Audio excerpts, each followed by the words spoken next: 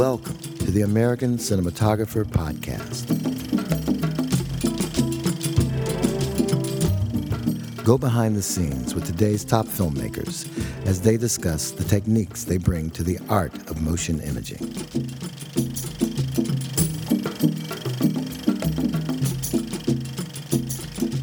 Welcome to the ASC podcast series. I'm Jim Hemphill, contributing writer for American Cinematographer magazine. If you read American Cinematographer or take any interest whatsoever in the latest developments in digital technology, you're probably familiar with my guest today. Shane Hurlbut, ASC, is not only a world-class cinematographer with credits including Terminator Salvation, We Are Marshall, and Act of Valor, he's also a passionate and articulate advocate for the HDSLR revolution. His indispensable blog on the subject is jam-packed with useful technological and aesthetic tips, and via the world of social networking, he generously shares his expertise with his fellow cinematographers and the next generation of film students. Shane's latest feature is Deadfall, a riveting crime drama about complex family ties that recalls great films like Fargo and A Simple Plan without being imitative of them. Photographically, the chilly wintertime thriller marks a departure of sorts for Shane as he returns to the world of film capture after years as digital's most outspoken proponent. So this is a tricky movie to talk about because a lot of its pleasures kind of come from its surprises. So maybe to start, I'll let you give a kind of overview of what the movie's about that doesn't contain too many spoilers for people who haven't seen it. Yeah, I mean, the film... Thank you so much, Jim, for that. That was very kind intro, and I thank everyone here today for getting this all together. You know, Deadfall, when I read the script the first time, it immediately grabbed you, and it was a page burner. I mean, this thing was like, I read all my scripts in the sauna.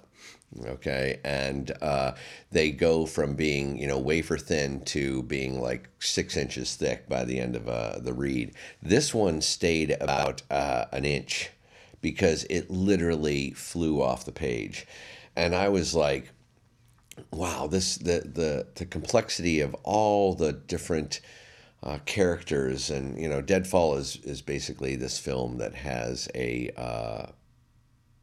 kind of a brother and sister team that end up robbing a Indian casino, and they're driving down the road, and an accident ensues, and it starts them on a path where they take the money and split off and try to get to the Canadian border.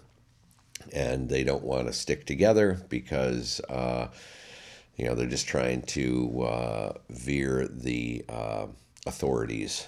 So, and then, the film has this wonderful dynamic where it's all based around family and sacrifice. And our character, Charlie Hunnam, who stars as one of the leads, he has just gone to prison for fixing a fight, and he was an Olympic gold medal or a silver medalist in Athens, and so he just gets out of prison, and he's trying to reconnect with his family. He's been gone for 18 months, and that whole dynamic where all these worlds start to collide is kind of the wonderful scope of this film. If you could imagine like 5 spokes on a wheel, and they're all going to center around a wonderful Thanksgiving dinner where I remember reading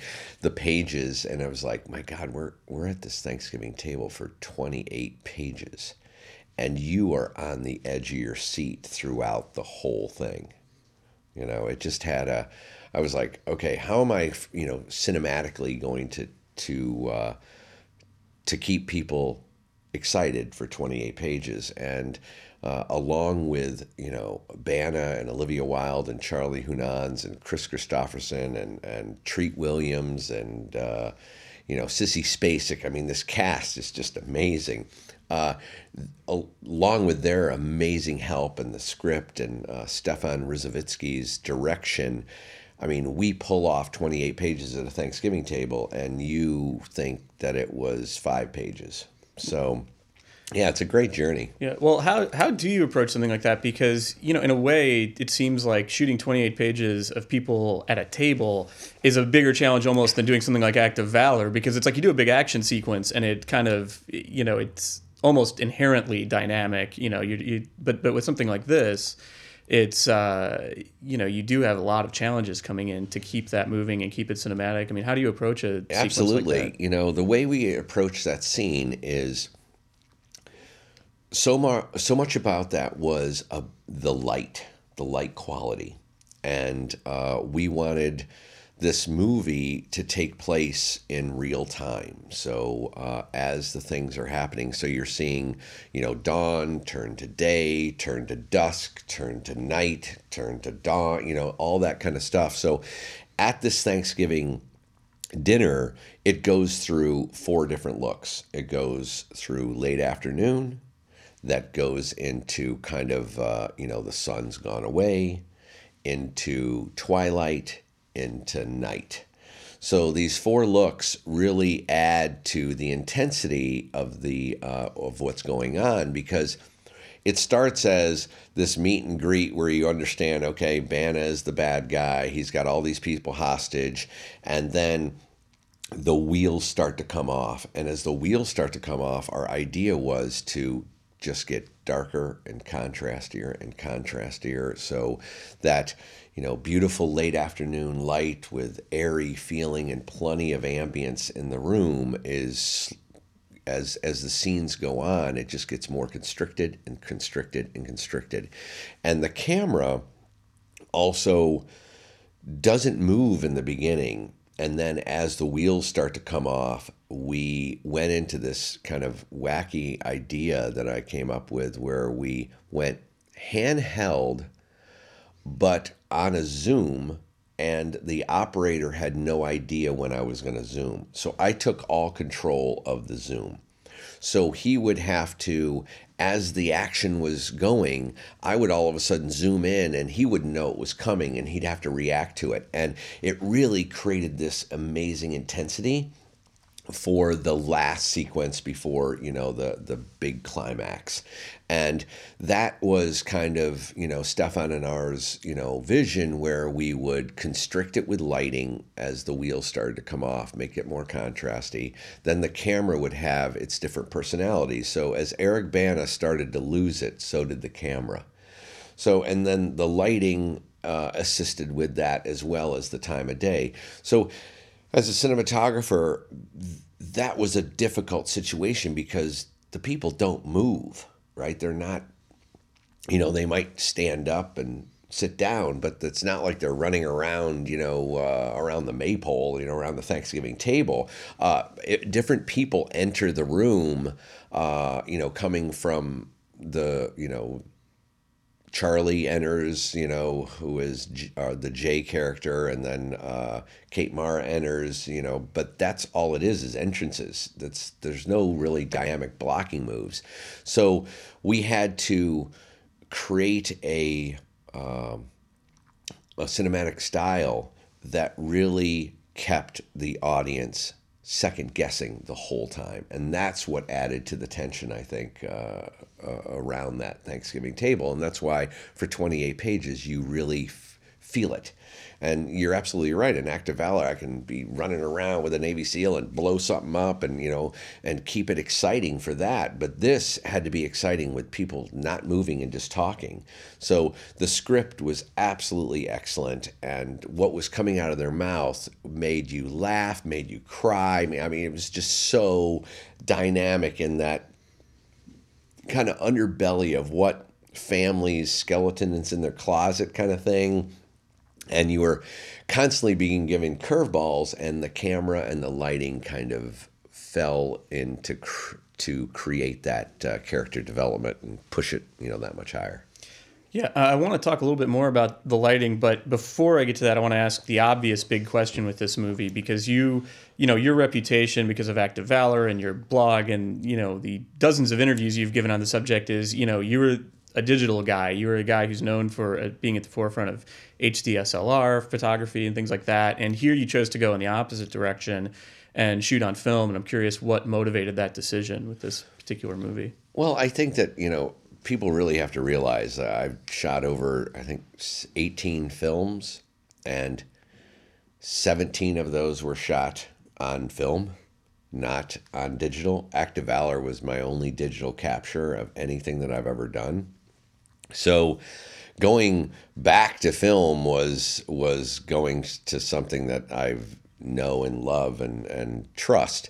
I think the reason we went there was the control of the snow. The Alexa had not really been vetted out. It was still in its infancy and getting accepted.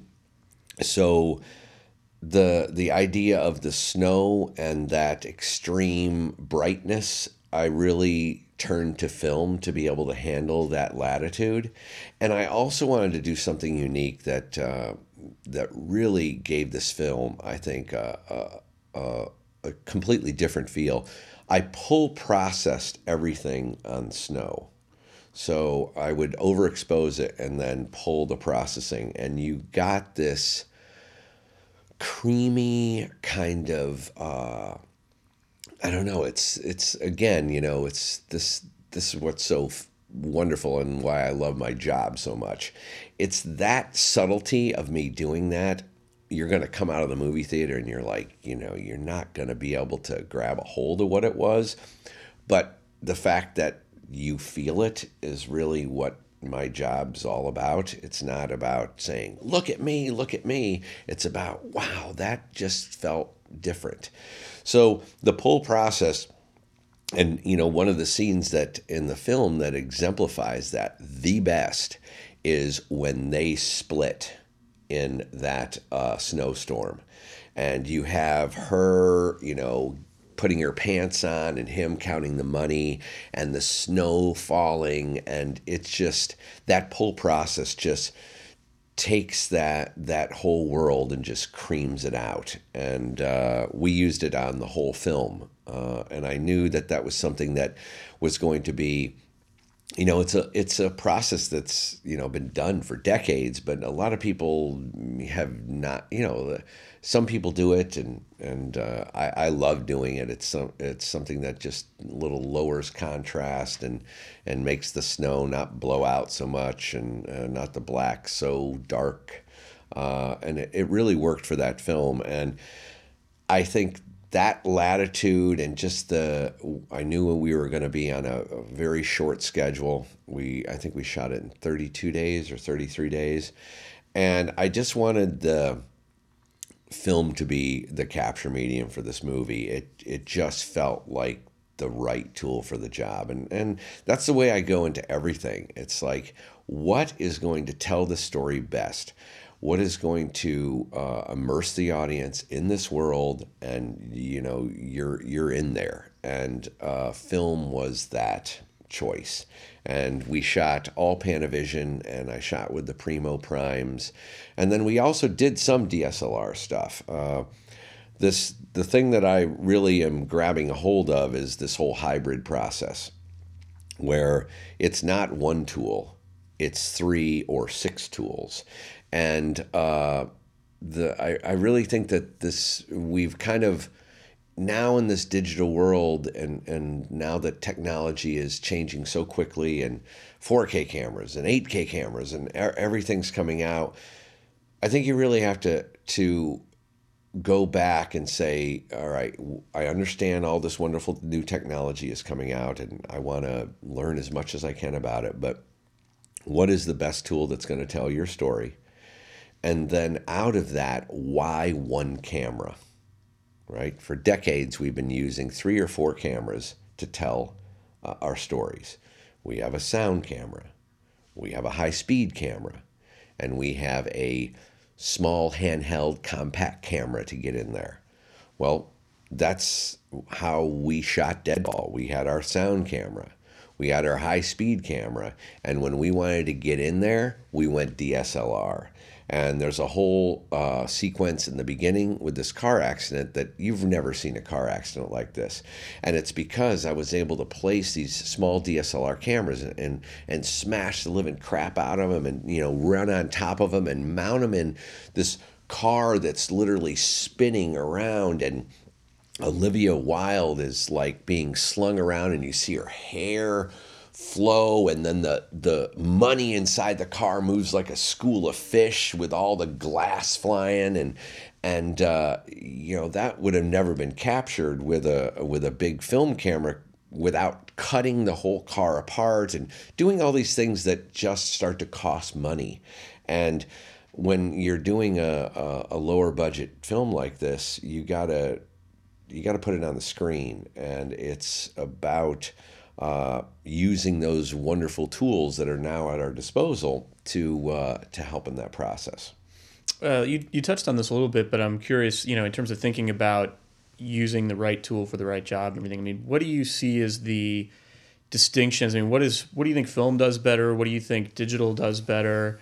And what's different? How does it affect the actual working process? I mean, when you're shooting on film, is the crew size bigger? Is it a different dynamic than what you have when you're doing a film like Act of Valor that's all on DSLRs?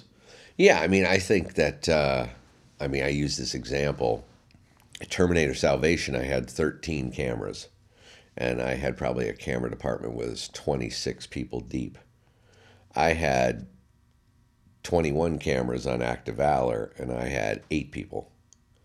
So it's the ability of these cameras to, and that 21 camera, 22 camera package fit into a 1-ton truck, where on Terminator Salvation, the 13 cameras fit onto a 10-ton and a 5-ton slop. So, and I'm using all the same lenses. So it's not like I'm not using Panavision glass and I'm just using Canon L series. On Act of Valor, we shot the whole thing with Panavision. Zooms, the whole shooting match. It's just that it's shrunk huge, The whole process is really about fitting your camera package into a back of an SUV with 8-10 cameras ready to roll out, instead of fitting that one camera package into an SUV. So, your speed is intensified. You're able to move, company moves, do multiple units.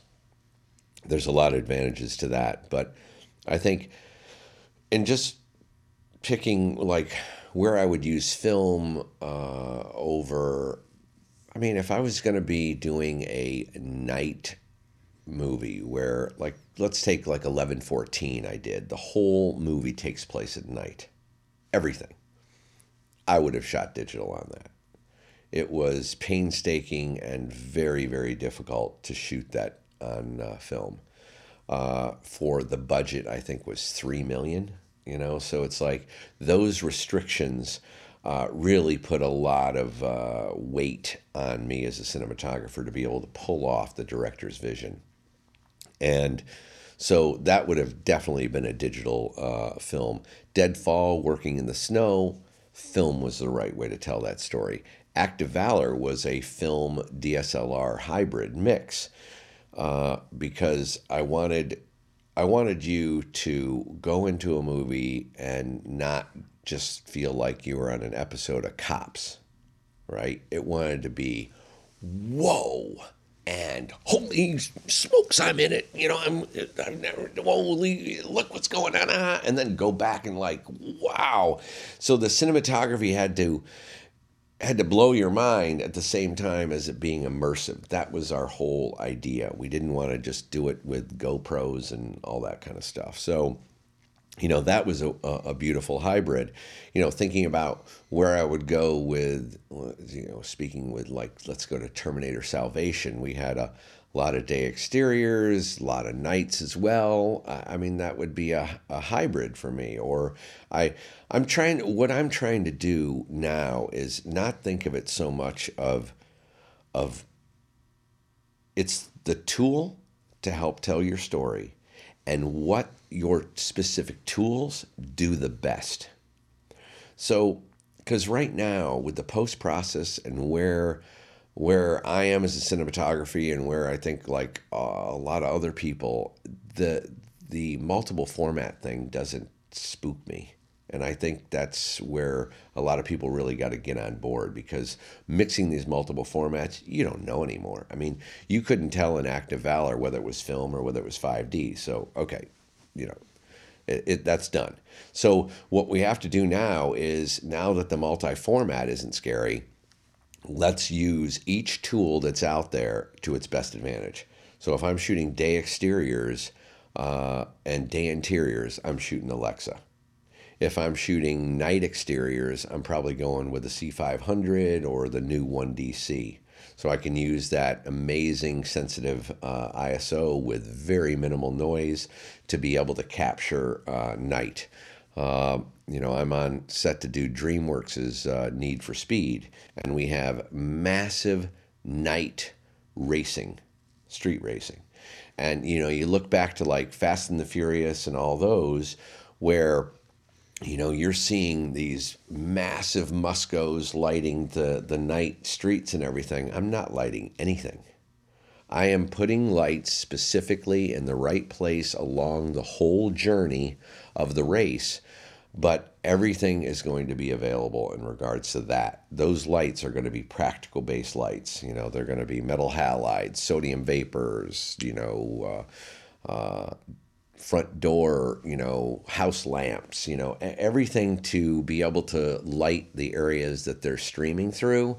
But it's going to, I think that's really going to be a different way to look at, doing this type of lighting. And this is what I've been gravitating towards, in my career, is really lighting, a movie from Home Depot. Mm-hmm. And, Swing Vote, I lit 70% of it out of Home Depot. And I just really like going there. I like challenging myself as an artist, and this movie is going to be very much like that.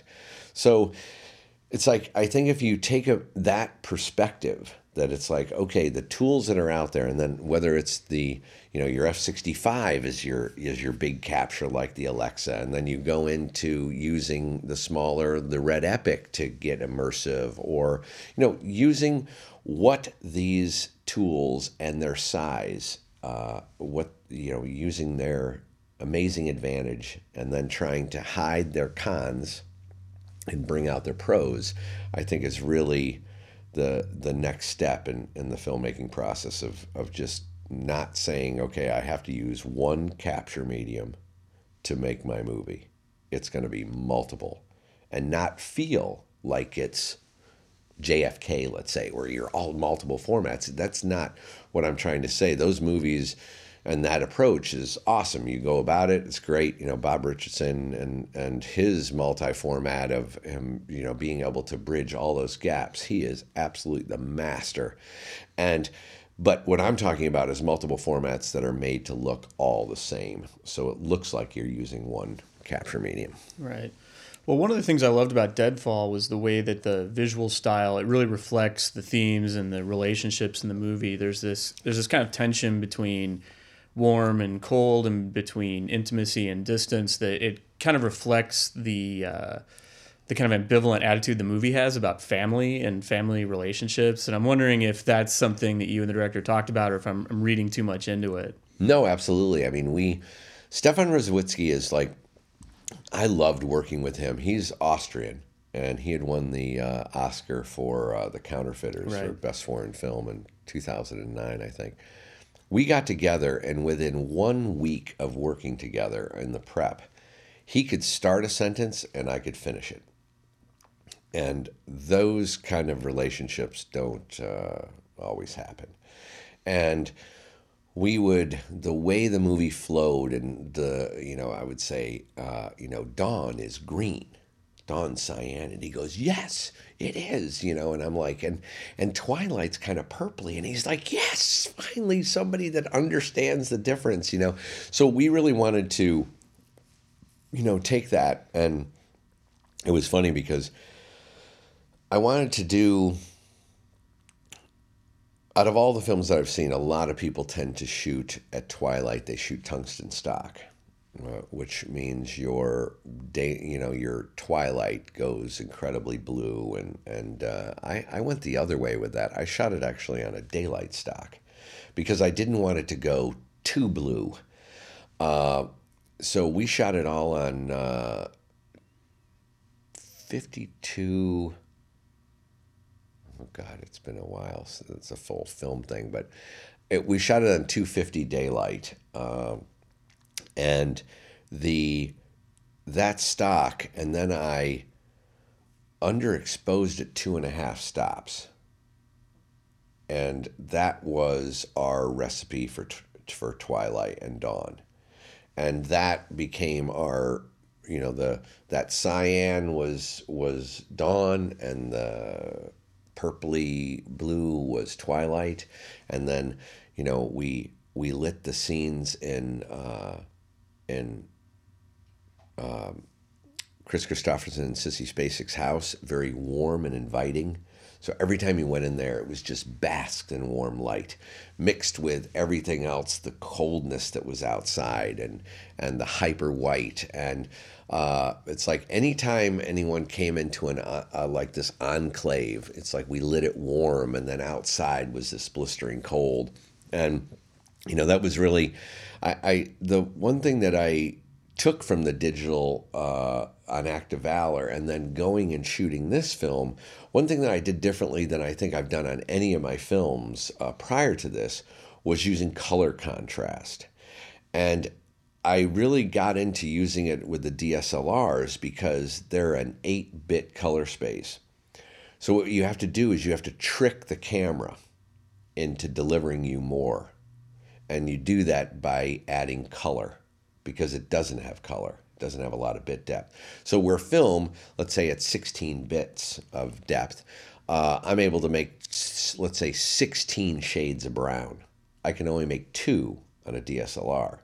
So what you have to do is you go in there and you would light somebody a little warmer in the foreground, and then you make the background a little colder, and then you'd have a light that's just white. So you'd start to paint your background with a lot of different color contrast.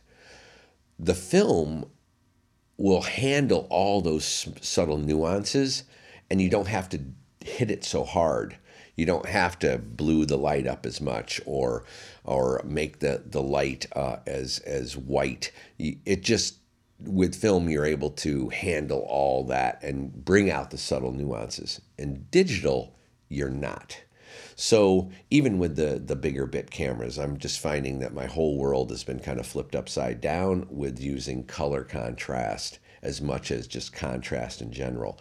So that was kind of my coming out of the Act of Valor experience. I kind of said, okay, what if I think about it differently this way? Let's not go back to how I've lit everything prior, and let's use this color contrast. I think I'm grabbing a hold of something here, and that's, I think, Stefan really loved that was choices, that, it was cyan, it was purpley blue, it had these, you were outside and it was purpley blue when Eric Bana was looking at the log cabin, and then there was this flooding blue-green light coming out of the cabin, and you're like, and we had referenced Todd Hito. He's the still photographer that I absolutely love. He's just an inspiration for me.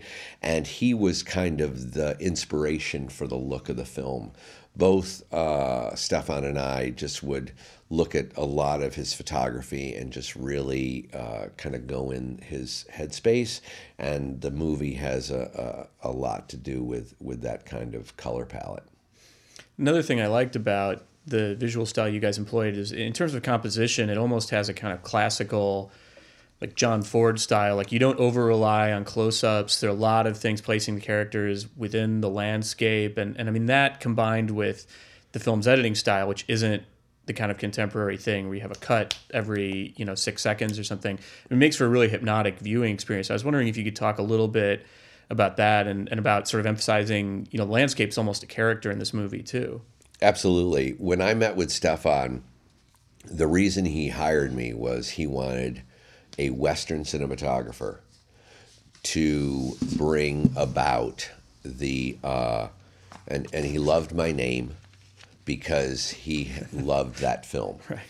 And we had referenced John Ford a lot. I was like, I really want to bring the classics out and do these what I call doinkers, these just, massive wide shots where you're seeing all the landscape and all the players. And John Ford used that to kind of educate the audience about what the peril was. It's like, oh my God, he's going around this corner. And then, it's two different types of suspense. You have the cat jumping through the window, right? It's like, ah, or you have John Carpenter's type of suspense, which I absolutely love, which is, oh my God, he's right over your shoulder. It's like you're seeing the geography. And that's so much about what we wanted to do here and treat it just like a Western set in the, the hills of Michigan.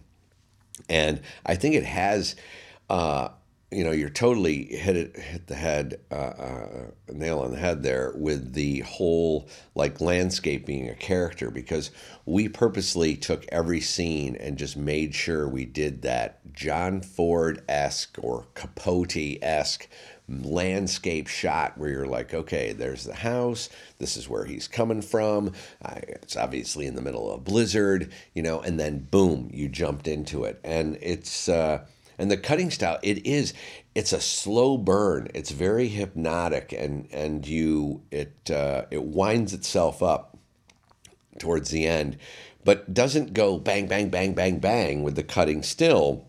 It uses the script and the actor's performance to really wind it up instead of its cutting style and all that. Yeah, well, one thing I couldn't help think about after I watched the movie was, thinking about those wide landscape shots and everything. I mean, the movie really gives a sense of just how unbearably cold it is for these characters. And I imagine it must have been a pretty challenging physical shoot. And I was wondering, where did you guys actually shoot the movie, and what were some of the physical challenges of so many of those exteriors, Yeah, I mean, we shot that in Montreal, and I wanted to shoot every scene at twilight and at dusk. So if it was a dusk scene, we would shoot beginning of day and end of day.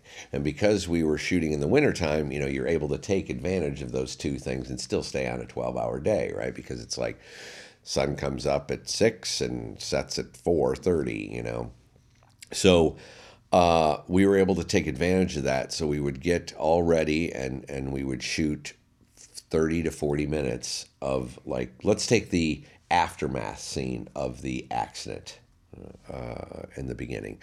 So that scene of once the car flips over and goes down the embankment, that whole scene was shot within a 40-minute window. And I shot it kind of taking everything that I had learned from Act of Valor as treating it as a play. And I embedded 8 cameras in that scene to take the whole thing in as a play. So we would do, I had one way back on this scaffolding tower that was like 70 some odd feet high.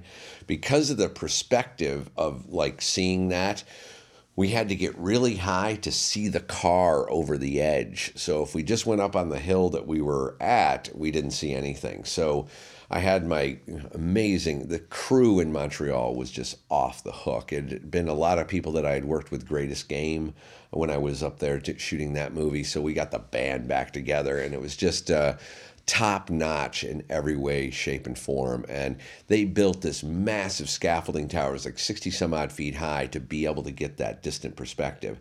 So there were 2 cameras up there. There was a wide one and a medium one at the same time. Then there was a long lens compression one that saw the cop car and Eric Bana and him, and it was wide compressed.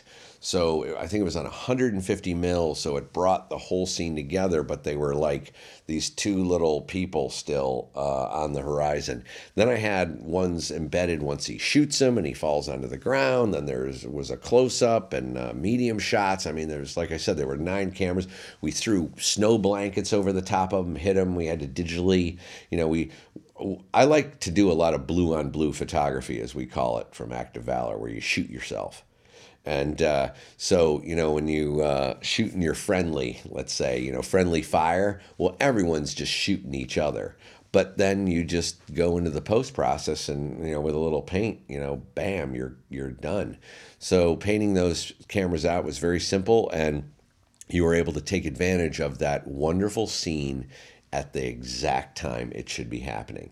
And then we would clean it up at the end of the day, where we'd go in and we'd shoot all the over the shoulders, and the coverage of that would be at the end of the day. And I think we did that sequence for 3 days straight, just shooting in the morning and then in the evening, and then we'd go off and shoot something else. We'll talk a little bit more about the post process, aside from just painting the cameras out and stuff. I mean, what kind of work did you do in the DI and in terms of? Well, I don't think I fully answered your question. Okay. Sorry, let's just go back. You asked something about the physical challenges. Oh yeah, physical challenges. Yeah. So it was freezing, and then you had to be on your guard, because if it was the weekend and you were off, you weren't. Because if it started snowing, we fired up everyone. And it was so, I remember like being in a movie theater and watching some movie, and all of a sudden my phone's going, and I look down and I'm like, we're on, and I'm like, run out of the theater, and we go out and it's a blizzard, and we had a lot of plate shots to shoot for a lot of the car sequences, because we didn't want them to be freezing out in the middle. We wanted the performance to be based on them being comfortable and being able to pull out their performance, and not try to do all this driving sequence in this really cold with open windows, and then people seeing their breath and all the stuff, the problems that come into that. But one scene in particular, and I go to this opening sequence again, is where Olivia Wilde is flipped upside down, and she's in the seat belt, and Eric Bana opens the door, and he's like, are you okay? Do you have your health? Right? And she's like, yeah, I'm okay. Well, she is literally suspended upside down. And that day was the coldest day I'd experienced on the whole movie. It was a wet cold, and it was windy, and it was kind of snowing, and it was kind of sleeting, and it was kind of raining, and everyone was just drenched. And so she's upside down in that thing in the sequin dress. We're trying to load her into it because the car is practical. We're not on stage. We wanted to do it all, and just trying to keep the ratios of, I shot that all 50 daylight. So I'm like punching in tons of light into that car to be able to keep her lit, but it's so dark, and they're supposedly in the snow, and it was just so cold, and every day was like that. And then all of a sudden, you have the wonderful physical elements of Mother Nature. So now all of a sudden it's a warming trend. So now we're losing all our snow. So now we have to make it. Now we have to blow it. Now we have to, the slush would be so bad that it's supposed to be in the middle of the blizzard, and the truck can't even fight through the slush to get to a mark. So it's like, that was the other thing. It's like, oh God, now we got to make it. And now we brought in these huge crushed ice machines that they take blocks of ice, and it comes out of the truck in this kind of a conveyor, and then it goes into this crusher, and you blast it out like a fire hose, and it's like a 3-inch line, and you just make snow. And we were doing that daily now, because it went from blizzard conditions to about 55 degrees, and we were sitting there making all our snow. So it's like being able to react to that as a cinematographer, and you got to really think on your feet. The punt is got to be better than the plan. And that's what what excites me too is as a cinematographer is like always having to try to come up with something better than you had 8 weeks to plan it because you just were dealt a hand of cards that's impossible to pull off what you planned. Right. Well, you mentioned a couple of the things you did in post. I was wondering if you'd elaborate a little bit on what kinds of things you did in post and in the DI to fine tune the image. Yeah, in post we did a lot of painting cameras out. We did a lot of snow, adding snow, and that scene that I talked about where they split. It snowed for about 15 minutes during that scene, and it was a very important dialogue scene. We didn't want to have to ADR it, where they had to mimic the match what's coming out of their voice. He really wanted it to be them. So we didn't want to blow snow and all that. So we decided that we were going to digitally add it. And if you see that scene, it has almost this wonderful mysteriousness to like what they're talking about, as well as how the snow's falling and the mood and the pull process and all that stuff. It's one of my favorite scenes in the film. And the snow just was done by Francois, was one of the visual effects artists that we hired in Montreal to do it. And it looks absolutely amazing. Tons of snow replacement, additive in the film. We did Nico out of Technicolor Montreal did the whole color correction on this film, and I had used him on The Greatest Game as my dailies guy. And when I came back to Montreal, he had moved up to a DI, the head colorist, and I was like, oh, I want this guy. He has such a wonderful European kind of aesthetics.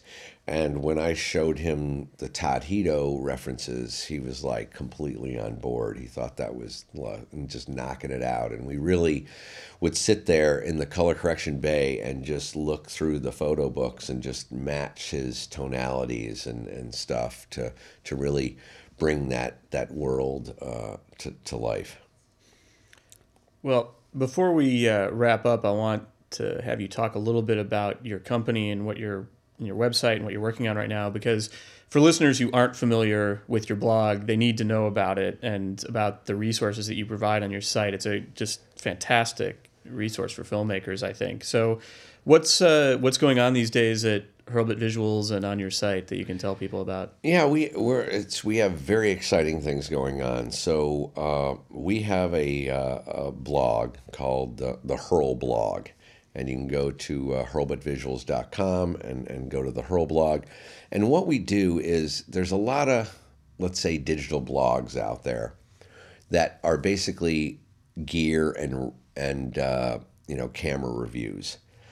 We're not about that. We're about educating filmmakers and cinematographers, and we go into the theory of composition, how to light specific situations, how to build your own lights, how to think out of the box and light from Home Depot. It's an immersive website that really takes. I mean, a lot of people have said, I've learned more on your blog than I learned 4 years at AFI. Not to say that AFI isn't a good school, but the whole idea of it is I really take the time to go in there and really talk about it in depth and kind of just try to give back to this amazing community that has been so generous to me and to my career. And so we have that on the Hurl blog. Then we also have, with like 4 or 5 different cinematographers, we've started a rental division, and it's called Revolution.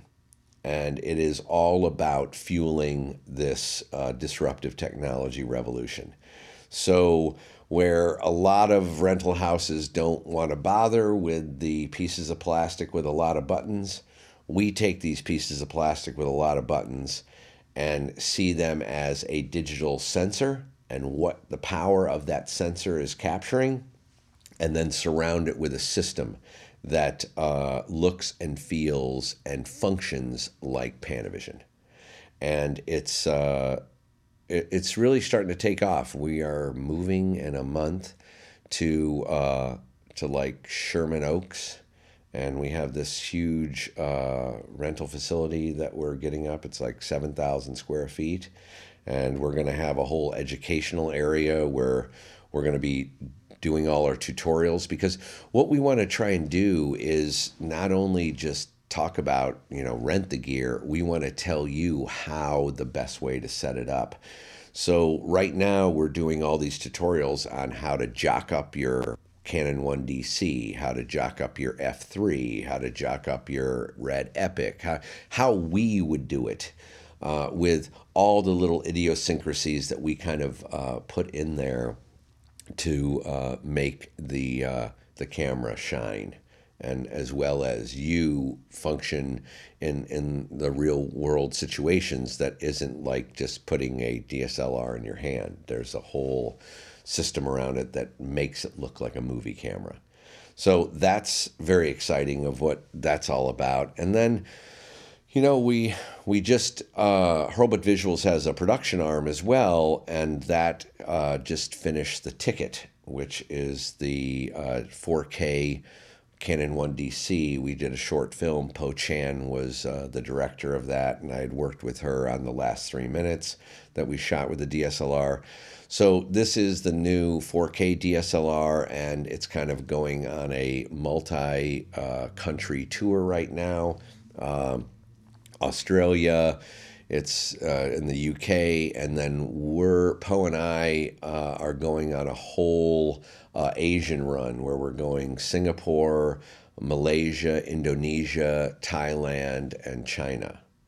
And all based on, just talking about and educating people about the power of these wonderful new tools. Well, I don't know where you find the time for all this, but I'm glad you do. Thanks so much for coming in and talking. Well, I have an amazing team that surrounds me, and pulling from them, and just it enables me to spread myself incredibly thin, but still deliver my 180% of passion. Great. Well, thanks so much for coming in and talking with me about the film and everything else. This has been Jim Hemphill and Shane Hurlbut, ASC, talking about Deadfall. Thank you so much, Jim. Thank you. This has been the American Cinematographer Podcast. Thanks for listening.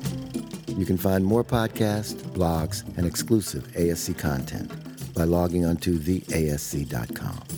This podcast has been brought to you by the American Society of Cinematographers, a nonprofit organization dedicated to promoting the art and craft of cinematography.